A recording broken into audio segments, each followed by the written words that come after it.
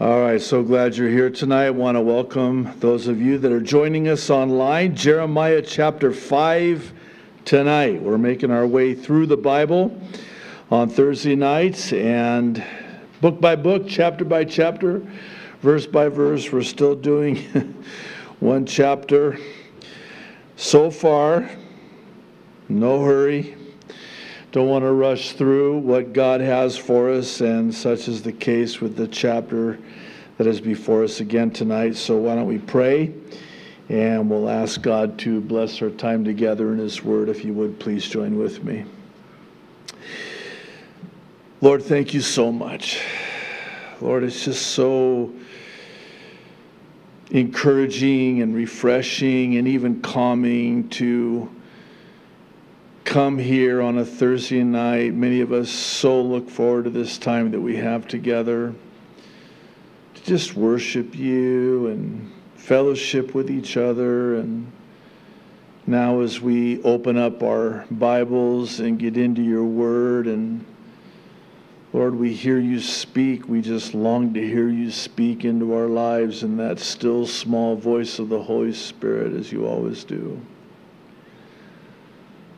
Lord, that's why we are here tonight, because we are hungry and thirsty for you. We need to hear you speak. And not only hear, but take heed. So, Lord, would you bless our time together in your word tonight? I know there's so much here that you want to show us and minister to us. We don't want to miss anything that you have for us, so you're going to have to keep our attention so our minds don't wander. Lord, we want to leave here different than the way that we came here tonight, as Capono just prayed. Many of us stressed, tired, just the busyness of our lives. And so, Lord, this is a solace for us. This is a sanctuary for us. This is that time that we set aside, put all of that aside, and just give you our undivided attention. So, Lord, we want to do that tonight. And thank you in advance for what you're going to do in our time together, we pray. In Jesus' name, amen and amen. Thank you, Lord. All right. So here in chapter 5, God, through the prophet Jeremiah, is going to describe in graphic detail, I might add, what always ensues when we refuse God's correction. And once again, and I have to say this again this week, and I know we mentioned this last week and talked about this, but it's really important, because the chapter before us comes packaged with this propensity to disenfranchise ourselves from the warnings that are in the text. And by that I mean we can read this, we can study this chapter, a chapter like this in God's Word, and we're so quick to kind of disconnect ourselves from it under the banner of, well, this was for them then, not so much for us now. This is the judgment of God, the correction of God. They would not take heed to the word of God, and we are sadly dismissive of what it is that we're going to read tonight here in God's Word. And we don't apply it to our lives because we really don't think that, quite frankly, it applies to our lives. And so there's this unfortunate disconnect when we do that. As we're about to see, the disconnect is concerning those times when God has to use the fear of the Lord instead of our love for the Lord to correct us. I might need to maybe expound on that just a bit before we jump in. There are those times when God, just because of our love for Him, we're walking in obedience to Him. I'm reminded of what Jesus said when He said, if you love me, you'll obey me. And it's not one of these things of, if you really love me, you would obey me. Well, it's more like this. It's, because you love me, you'll be obedient to me. In other words, your obedience to me is measured by your love for me. And this is what it looks like in the life of a believer. We just love the Lord so much that we don't want to do anything to grieve Him. We don't want to do anything against Him because of how much we love Him. And certainly that's a motivation for obedience. But there are those times when instead of our love for the Lord being the motivation for obedience, it has to come by way of the fear of the Lord. And that's what we're going to see, actually beginning here in verse 1. Run to and fro through the streets of Jerusalem. See now and know, and seek in her open places, if you can, find a man. If there is anyone who executes judgment, who seeks the truth, and I will pardon her, though they say, verse 2, as the Lord lives, surely they swear falsely. Let's start with verse 2 and then we'll work our way back to verse 1. This saying, as they would say, as the Lord lives, would be akin to a similar saying in our day that goes something like this. And you'll forgive me, but it's, I swear to God. I swear on the Bible. Or have you ever heard this one? Or maybe even yourself said this one? I swear on a stack of Bibles. Listen, if you have to swear on a stack of Bibles, your word must mean nothing. You shouldn't have to do that. Your yes should be yes. Your no should be no, right? But see, this is what they were doing. And as such, they were doing this falsely. As the Lord lives, I swear. As God is my witness. Well, the reason you're doing that is because you're doing so falsely.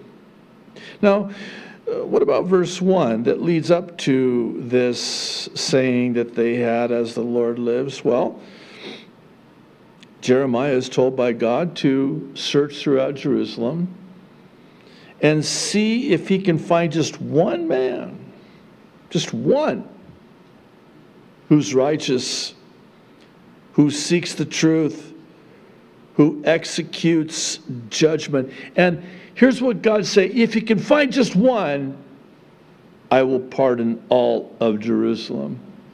Does this sound a little bit reminiscent of when Abraham was pleading with God concerning Sodom and his nephew Lot, who was there in Sodom? And he starts off pleading with the Lord, Lord, would you destroy this city if there were 40 righteous? The Lord says, no, I will not destroy this city if there are 40 righteous. And then Abraham continues his plea, and he goes down from 40, and he stops, interesting, at 10. And the question has to be asked, why would he stop at 10? Could it be that Abraham thought for sure there had to be at least 10 righteous there in Sodom, and there was not? And so here we are. There's not even one. You can search high and low, look in the open places, see if you can find one. Verse 3, O Lord, are not your eyes on the truth? You have stricken them, but they have not grieved. You have consumed them, but they have refused to receive correction. They have made their faces harder than rock. They have refused to return. This is Jeremiah's response now to the Lord.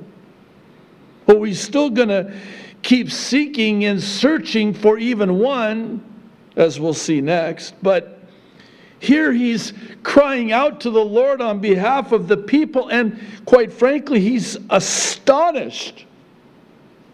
He's like, here you've corrected them, you've stricken them, but there's no grief or sorrow on their part. You've consumed them, but they still refuse to receive correction. In fact, not only have they not received your correction, they've actually become harder. And they've refused to return. This is I call it a cry. It's not a prayer even as much as it is a cry. You know how sometimes you don't pray to the Lord, you just cry. It's just a cry, a plea. And this is what Jeremiah is doing here. Verse 4, therefore I said, surely these are poor, they are foolish, for they do not know the way of the Lord, the judgment of their God. I will go to the great men and speak to them, for they have known the way of the Lord, the judgment of their God, but these have altogether broken the yoke and burst the bonds. In other words, I'm going to keep searching. Okay, I'm not going to search among the poor and the foolish. They don't know. Maybe I'll seek out the learned, the great. Maybe I'll speak to them. I mean, they know the Lord. They know the ways of the Lord. They know the judgment of their God. But even them, they too, altogether, I find not one. They've all broken the yoke. You know, as I was preparing for the teaching tonight and kind of pondering these two verses in particular, it kind of hit me that this is the heart of Jeremiah. We get a kind of a glimpse into the heart of this man. I mean, he's desperately trying to wrap his mind around this conundrum that he's in, and he's really taking it to heart, and it's breaking his heart. He cannot find in his search throughout, whether rich or poor, great or small, not even one. And it's almost like he's trying to, in vain, unsuccessfully so, make excuses for them. Oh, maybe it's because they just don't know any better. They don't know the way of the Lord. It doesn't excuse it necessarily, but it might in some way explain it. He's trying to come up with a defense. And I don't know if you've caught this or not, but right out of the chute, God is sort of arguing his case against his people concerning his judgment on his people. It's a just judgment, and there's almost this due process in the first 4 or 5 verses where God is saying, okay, go ahead, see if there are any righteous, and then come back to me before I execute judgment. And Jeremiah does it, and he comes back to the Lord. He's like, Lord, I don't understand. I don't understand. This is heartbreaking. I'm trying to reconcile it, and I cannot. They don't know. They've altogether broken the yoke. Now verse 6, therefore, a lion from the forest shall slay them.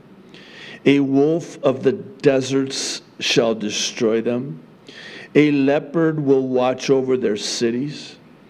Everyone who goes out from there shall be torn in pieces. Why? Because their transgressions are many, their backslidings have increased. How shall I pardon you for this? Verse 7.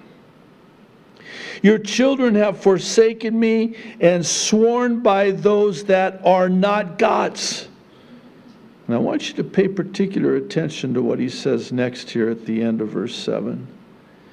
When I had fed them to the full, then they committed adultery and assembled themselves by troops in the harlots' houses. Get this picture in your mind. This is graphic. They were actually standing in line to get into these houses of prostitution. And this on the heels of God blessing them to the full, prospering them, feeding them to the full. We're going to see even more graphically here in a moment. And again, you'll forgive me for saying it this way, but they had become fat and sassy. And that is the problem, isn't it? I think if we're honest with ourselves, we would have to admit that we all have this tendency to turn away from the Lord during times of abundance. I know I say it like this for lack of a better way of saying it, but it's not that God has problems, but the problem God has is that he wants to bless us, but he also knows that in blessing us, there's this great potential for us in that blessing and abundance and prosperity to turn away from the Lord. This is something over the years that I've been walking with the Lord that I have seen. I've experienced it in my own life, certainly, as I've taught through the Bible. I've seen it replete throughout Scripture, that prosperity is actually more dangerous than adversity. Because in adversity, you have to trust the Lord. You have to look to the Lord. You have to call upon the Lord. You have to rely upon the Lord. But during times of prosperity, you begin to trust in your own abundance, your own resources. And it can take your heart away from the Lord. And this is what the Lord's saying here. I cannot turn a blind eye to this. I cannot pardon you for this.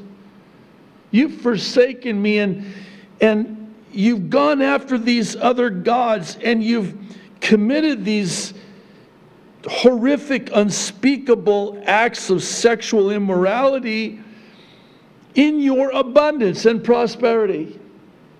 I mean, here I blessed you to the full. You've had need of nothing. You want for nothing. I have blessed you abundantly.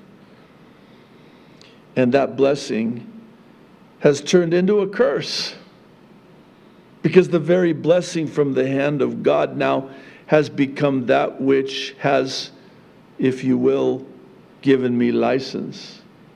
Which is where we get the word licentiousness.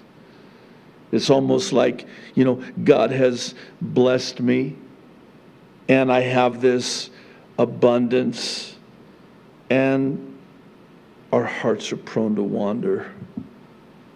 They, verse 8, again, this is quite picturesque. They were like well-fed, lusty stallions. Everyone neighed after his neighbor's wife. Shall I not punish them for these things, says the Lord?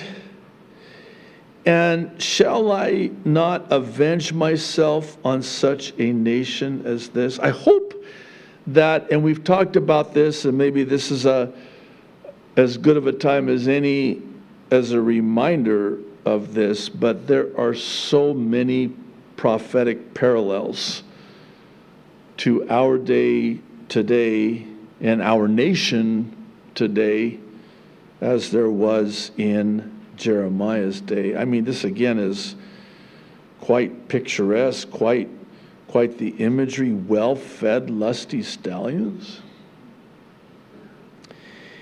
And the Lord is again arguing his case against his people, justifying his just judgment of his people. And this is chilling, if you think about it, because of its application to us today. Shall not God judge this nation? Shall God not punish this nation for these same things? This is the message. Judgment is coming. I tried to warn you. I pleaded with you. I tried to correct you, redirect you, and you would have none of it. You would not return to me. Your backslidings increased. Your heart didn't soften towards me in repentance. Rather, it became even harder towards me. You know, the same heat, we're going to see this here in a moment. Fire can either harden or melt. The same fire can either harden or soften. It can warm or burn. Same fire. Go up on her walls and destroy, verse 10. But do not make a complete end. Oh, thank you, Lord, for this. That's the mercy of God. We saw this last week. We're going to see it again later on. This is God saying, yes, destruction is coming.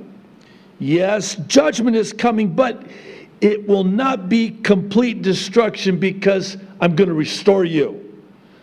I still have a plan for you. I'm not through with you.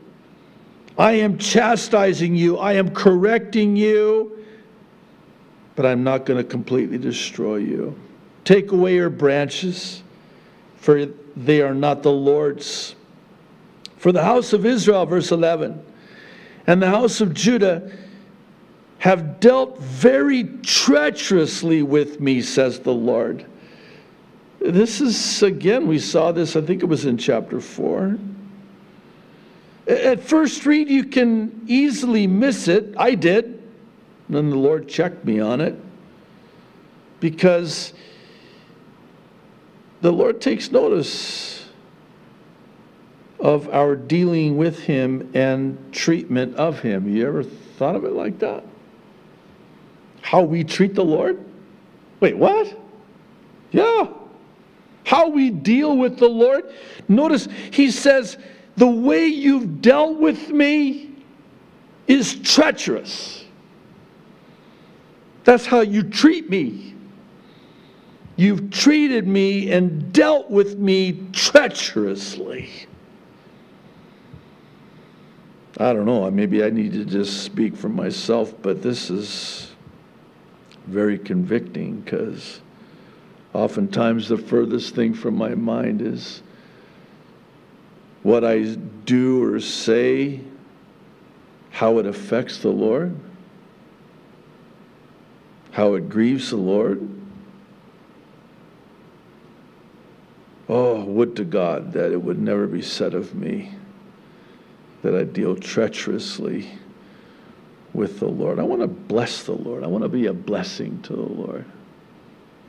You know, we always pray, Lord, bless me, but have you ever thought of it this way? What about you blessing the Lord? I bless you, Lord. I want to be pleasing to you, Lord, in my dealings with you, Lord. I want to bless you, Lord. Is my life a blessing to you? Is my life pleasing to you in the way that I deal with you? Verse 12, this is interesting. You're going to have to bear with me on this one. They have lied about the Lord and said, "It is not he. Neither will evil come upon us, nor shall we see sword or famine, and the prophets become wind. For the word is not in them. Thus shall it be done to them." Wow. Wow. You know what Jeremiah is saying here? He's saying the prophets are liars. They're lying. What are they lying about? Oh, they're lying about the warnings of God's judgment. They're saying, no. Evil's not coming. Judgment's not coming. It is not he. It's not going to happen. We're not going to see the sword or famine. Come on. And this verse 13,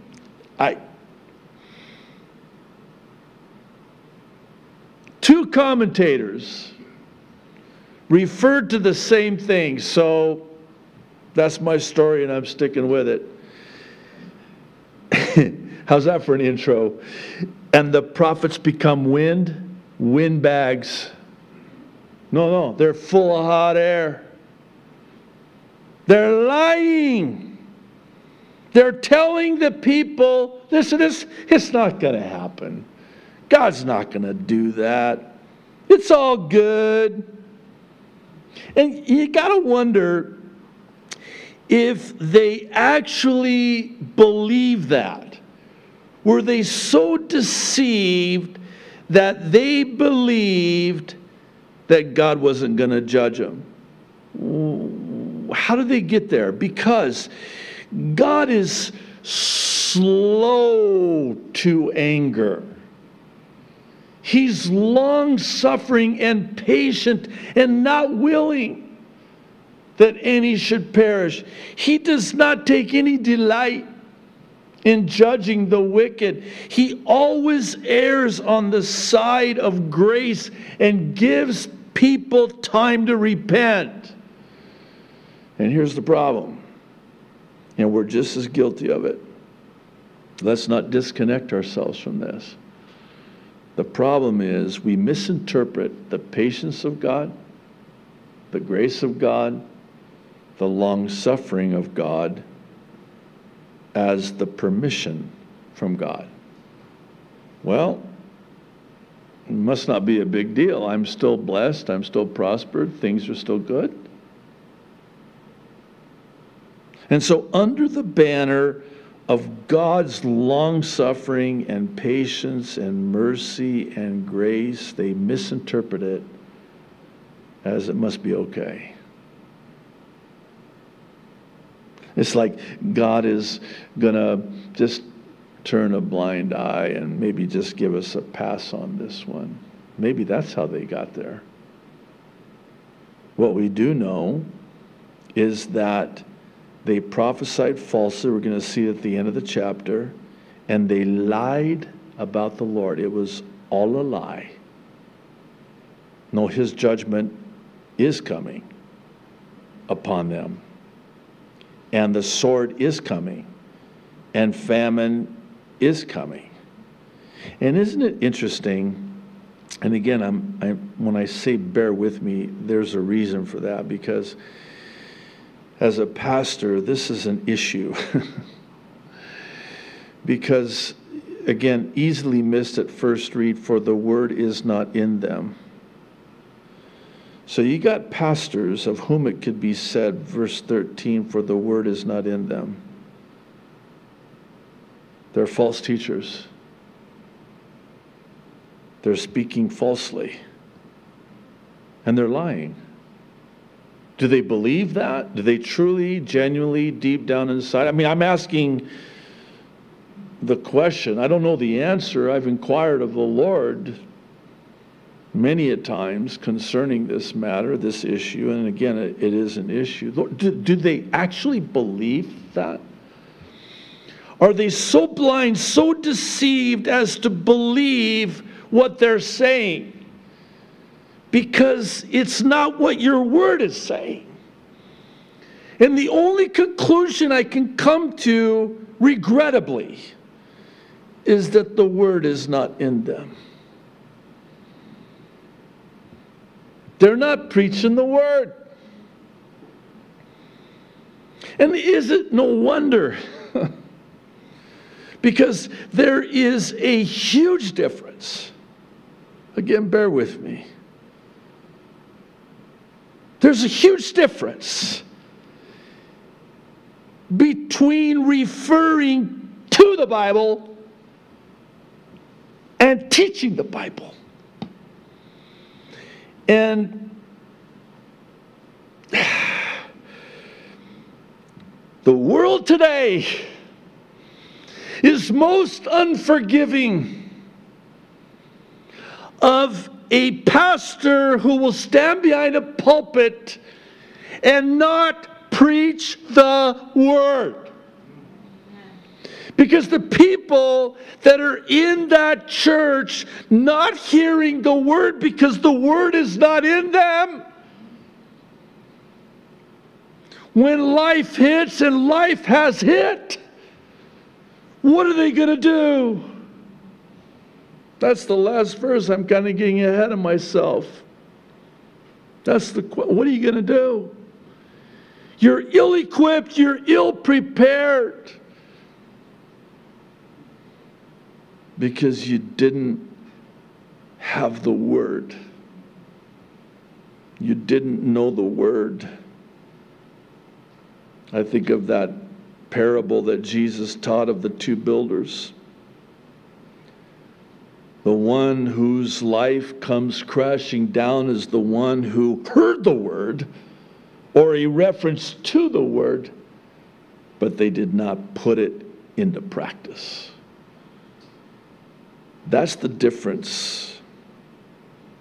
That's the difference. I think about when our daughter died. Had my wife and I not been solid in the Word, grounded in the Word, we would not have made it. And the statistics bear it out, by the way.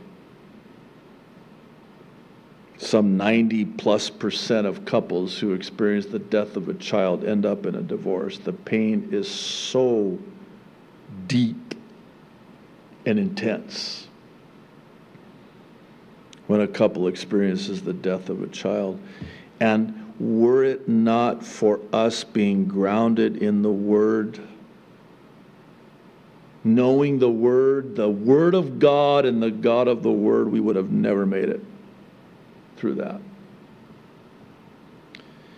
And again, this speaks to the heart of Jeremiah, the weeping prophet. This is why he's weeping.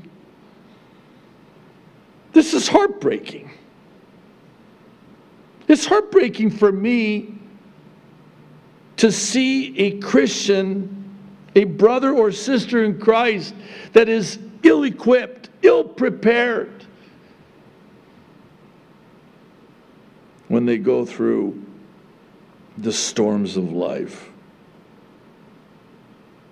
Because they weren't taught.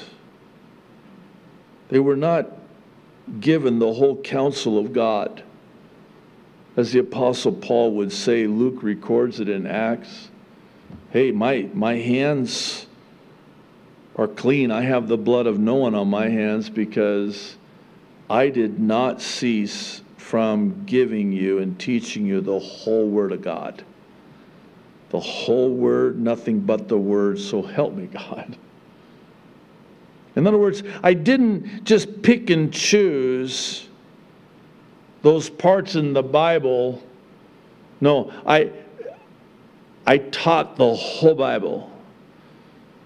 Even the rough parts, the tough stuff. I didn't want to. But I needed to, and you needed me to. Well, this is a very sobering couple of verses here in this chapter. And maybe again I'm speaking of myself, maybe to myself, preaching to the choir, as it were. But I cannot stress this enough. We live in a day that is most unforgiving. And there's no shortage, by the way, of teachers that are like this. And again, maybe I'm taking it too personally, but I don't have permission to get up here every week, as is my privilege to, and not speak the truth that the sword is coming, the famine is coming, judgment is coming. The judgment of God is coming. It is coming. Why? Because it's in the Word, and the Word is in me. The Word is in me. And now we're going to read verse 14. Therefore, thus says the Lord God of hosts, because you speak this word, behold, I will make my words in your mouth fire, and the people wood, and it shall devour them. Wow, thanks a lot, God. Wait, let me see if I got this straight. So you we got this in chapter 1, right out of the chute, right? You put your words in my mouth, I have to speak them. And now you're telling me that the words you put in my mouth are going to be like fire, and the people I'm going to speak them to are going to be like the wood. Wow. I'm not going to have a church left after I speak this. It's going to devour them. I know I probably shared this. Maybe it's appropriate to share it again. It's on my heart. From my heart to your heart. But I guess in some way, I do understand, again, not to excuse it, but to in some way, like Jeremiah, maybe explain it, why it is that pastors won't preach the word. Maybe it's because they know that it's going to be fire, and it's going to burn, and it's going to consume, and it's going to devour. People don't want to hear it, but people need to hear it. Their life depends on it. Behold, verse 15. I will bring a nation against you from afar, O house of Israel, says the Lord. It is a mighty nation. It is an ancient nation. A nation whose language you do not know, nor can you understand what they say. Of course, speaking of Babylon, that some believe some 40 years from the time this prophecy was given, the Babylonians would come exactly as God said they would and destroy Jerusalem and take captive God's people. Their quiver, verse 16, is like an open tomb. They are all mighty men, and they shall eat up your harvest and your bread, which your sons and daughters should eat. They shall eat up your flocks and your herds. They shall eat up your vines and your fig trees. They shall destroy your fortified cities, and I want you to catch this, in which you trust with the sword. Remember that abundance, that prosperity? I blessed you to the full. I prospered you to the full. Well, we got some details here. I blessed the harvest of your crops, so you have bread to eat. I blessed your livestock, your flocks, and your herds.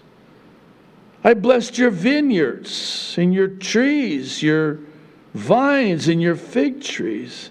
I even blessed you with the ability to fortify your structures, your cities. But you know what? As it turns out, you put your trust in that which I gave to you. The fortified cities, the abundance of your vines and fig trees, your flocks, your herds, your harvests, your crops. I'm the one who blessed you with that. And what do you do with that? You start trusting in that which I gave you instead of me. And now we're going to see. Nevertheless, in those days, says the Lord, verse 18, and here it is again, the mercy of God, I will not make a complete end of you. And verse 19, it will be when you say, why does the Lord our God do all these things to us? Then you shall answer them, just as you have forsaken me and served foreign gods in your land, so you shall serve aliens in a land that is not yours. What an irony. You have served and worshiped these foreign gods in your land. Now you're going to be taken captive into a foreign land. You'll have plenty of those gods there. That's what God's saying. And this is what happens when we refuse God's correction. We don't take heed to His warning. He will deem it necessary to give us over to that thing that we've served and trusted in. Oh, you like these foreign gods, do you? You've brought them into your land to serve them and trust in them. Here's what I'm going to do. I'm going to give you your fill of them. You like those foreign gods? I'm going to let the Babylonians take you into captivity, and you ain't seen foreign gods yet. You ain't seen nothing yet. Wait till you see the array of foreign gods that are there for you in their land to serve and to trust in. I was just thinking about in Paul's epistles to the Corinthians, I think we referenced it on Sunday concerning love and what love is and what love is not.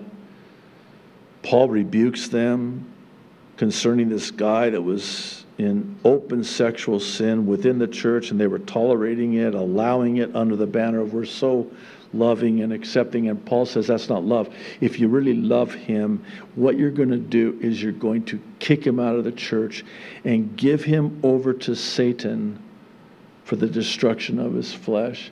That's the only way he's going to come to his senses and repent, and he does. Well, in a sense, this is what God is saying here. I can't let this go. I cannot tolerate this. I love you too much.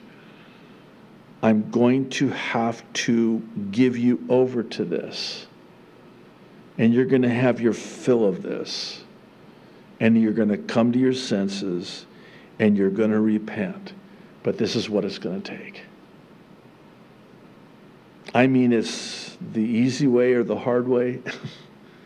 And apparently we can't do this the easy way, so I got to do this reluctantly, by the way, the hard way. Never imagine that God again takes any delight in doing this.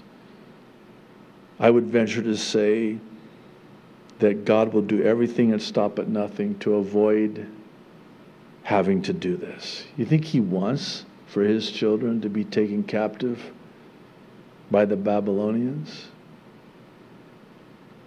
But if that's what it takes, I don't have any other choice. You've left me with no choice. I have to do this. Verse 20, declare this in the house of Jacob and proclaim it in Judah, saying, hear this now, O foolish people, without understanding, who have eyes and see not, who have ears and hear not. Do you not fear me, says the Lord? Will you not tremble at my presence? who have placed the sand as the bound of the sea by a perpetual decree that it cannot pass beyond it. And though its waves toss to and fro, yet they cannot prevail. Though they roar, yet they cannot pass over it. A couple thoughts here. First, it's this plea again, this query, if you prefer. God saying, don't you fear me?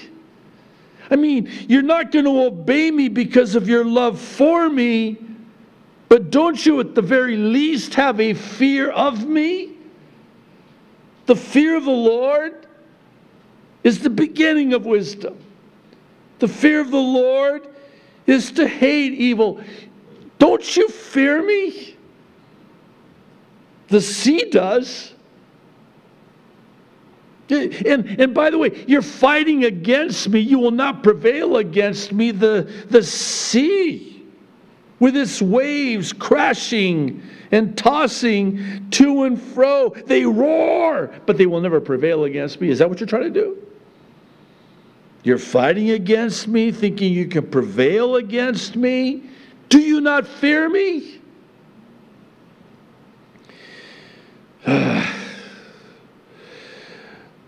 If you can't tell, this is a really hard chapter. You're going, what about us? I know. I'm sorry. What can I say? That's true. If it's hard to teach, it's got to be hard to be taught.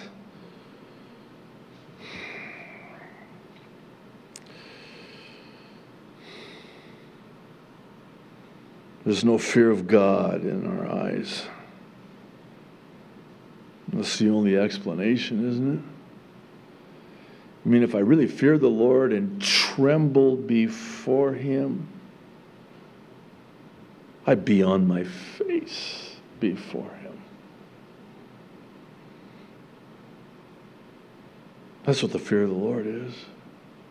You know, I think we misunderstand when we talk about the fear of God. You know, it's kind of like, whoa, we got to be afraid of Him. Not at all.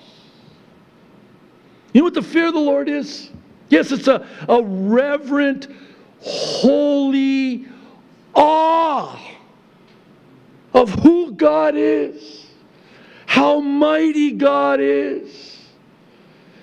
But it's also this fear of never wanting to do anything that would displease Him. That's the fear of the Lord. You're so afraid of doing anything that would hurt the heart of God. And let me bring it into a more bottom shelf illustration. Think about it in the husband-wife relationship. I love my wife so much. I mean, I love her so much. I think she kind of likes me too, but I love her so much, okay? And I fear ever doing anything that would hurt her.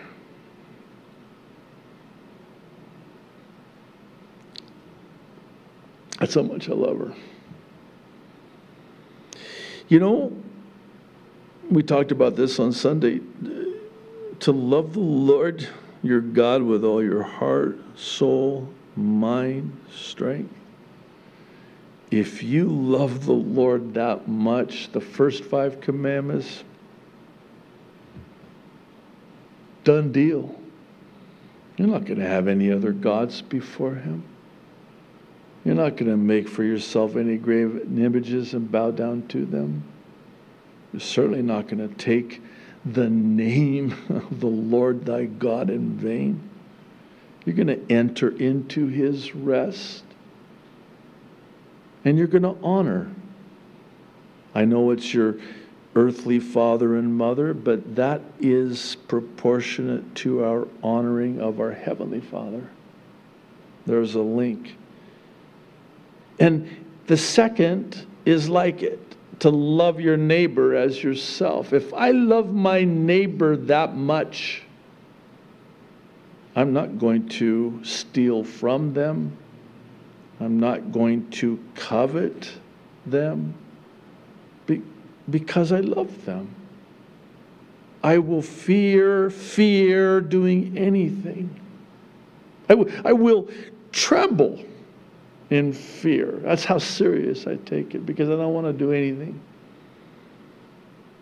that's going to bring any pain to someone that I love that much. That's the fear of the Lord. And God is just asking, it's rhetorical, I suppose, do you not fear me? Because if you really feared me, we wouldn't be having this conversation. If you really feared me, I wouldn't have to correct you. If you really feared me, I wouldn't have to allow the Babylonians to come and invade and take you captive. Verse 23, but this people has a defiant and rebellious heart. They have revolted and departed. They do not say in their heart, let us now fear the Lord our God, who gives rain, both the former and the latter in its season. He reserves for us the appointed weeks of the harvest. Your iniquities, verse 25, have turned these things away, and your sins have withheld good from you. Here it is again. I prospered you, I blessed you, I brought the rains for you. And what's your response? Defiance and rebellion. Here again, we see how the goodness of God and the abundance from God can be that which takes away our heart for God. This is what happened to them. Think about David. This just came to me just real quick. When Nathan the prophet confronts him, lays out this case, and David becomes indignant. And then Nathan, a type of the Holy Spirit, says, David, thou art the man. And David just crumbles and breaks. Finally, David, finally. How long? In the Psalms, you give us a snapshot of what it was like for you. Sounds like it was well nigh 1 year. And you were dying inside. And now you finally repented. And it's so interesting, the detail, what God says to David through the prophet Nathan. He says, David, I gave you everything. I withheld from you nothing. I have blessed you exceedingly abundantly, above and beyond anything you could have ever imagined. Is there anything I would not have done for you or given to you? Oh, that must have, and rightfully so, justly, rightly, must have just, pierced his heart. This man who had a heart after God's own heart. Oh, you've been so good to me. You've given so much to me. Verse 26, how you doing? We're almost done. You okay? For among my people are found wicked men. They lie in wait as one who sets snares. They set a trap. They catch men. As a cage is full of birds, so their houses are full of deceit. That's quite the image. Therefore, and here it is again, they have become great and grown rich. They have grown fat. They are sleek. Yes, they surpass the deeds of the wicked. They do not plead the cause of the fatherless, yet they prosper. And the right of the needy they do not defend. Interesting Side note, parenthetically, did you know that that was the sin of Sodom? We always associate the sin of Sodom and Gomorrah as being just sexual perversion. But if you read the text in Ezekiel, the sin of Sodom and Gomorrah was that they had no regard for the poor, the helpless, the fatherless. We just saw that in James, did we not? You fancy yourself as being religious. The only pure, undefiled religion I'll accept is taking care of those who can't care for themselves and who cannot repay you, like orphans and widows. Verse 29. Shall I not punish them for these things, says the Lord? Shall I not avenge myself on such a nation as this? Again, that should send chills up and down every single one of our spines. Now listen to verse 30 and 31. An astonishing and horrible thing has been committed in the land. The prophets prophesy falsely, and the priests rule by their own power, and my people love to have it so. And here's the question. But what will you do in the end?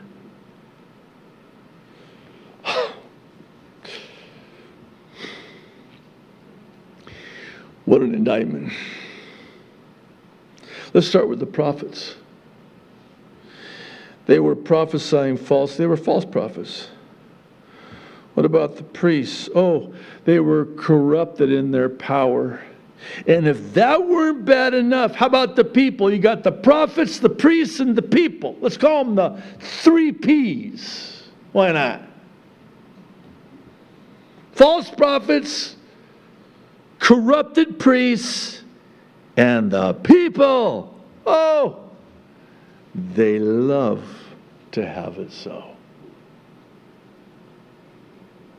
Maybe that's why.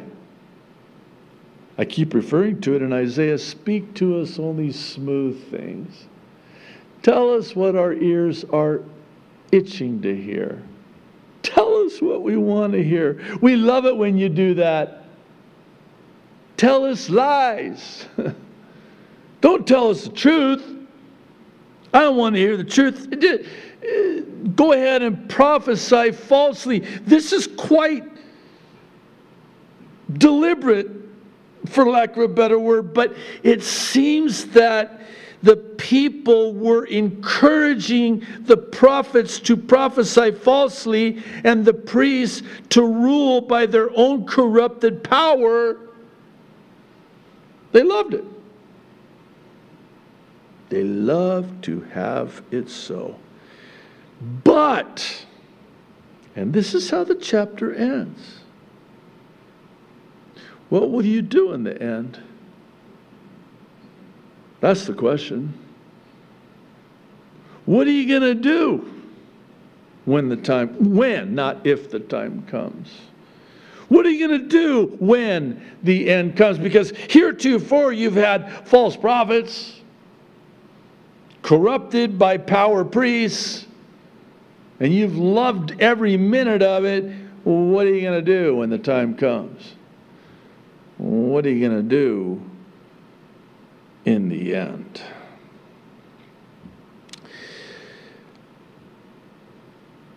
I'm so sorry that I have to end the Bible study on that note, but if I didn't, then I'm going to do the very thing that the judgment came on them for. Take the edge off of it. Come on, Pastor, can't you just kind of leave us with a warm, fuzzy, something just kind of, No, I can't, because I don't have permission to. Maybe as we leave here tonight, make our way home, and end the night, maybe we would do well to ask ourselves this question. What am I going to do in the end? What am I going to do in the end? Why don't you stand, Capono? Come on up. Astonishing and horrible things. Astonishing and horrible things.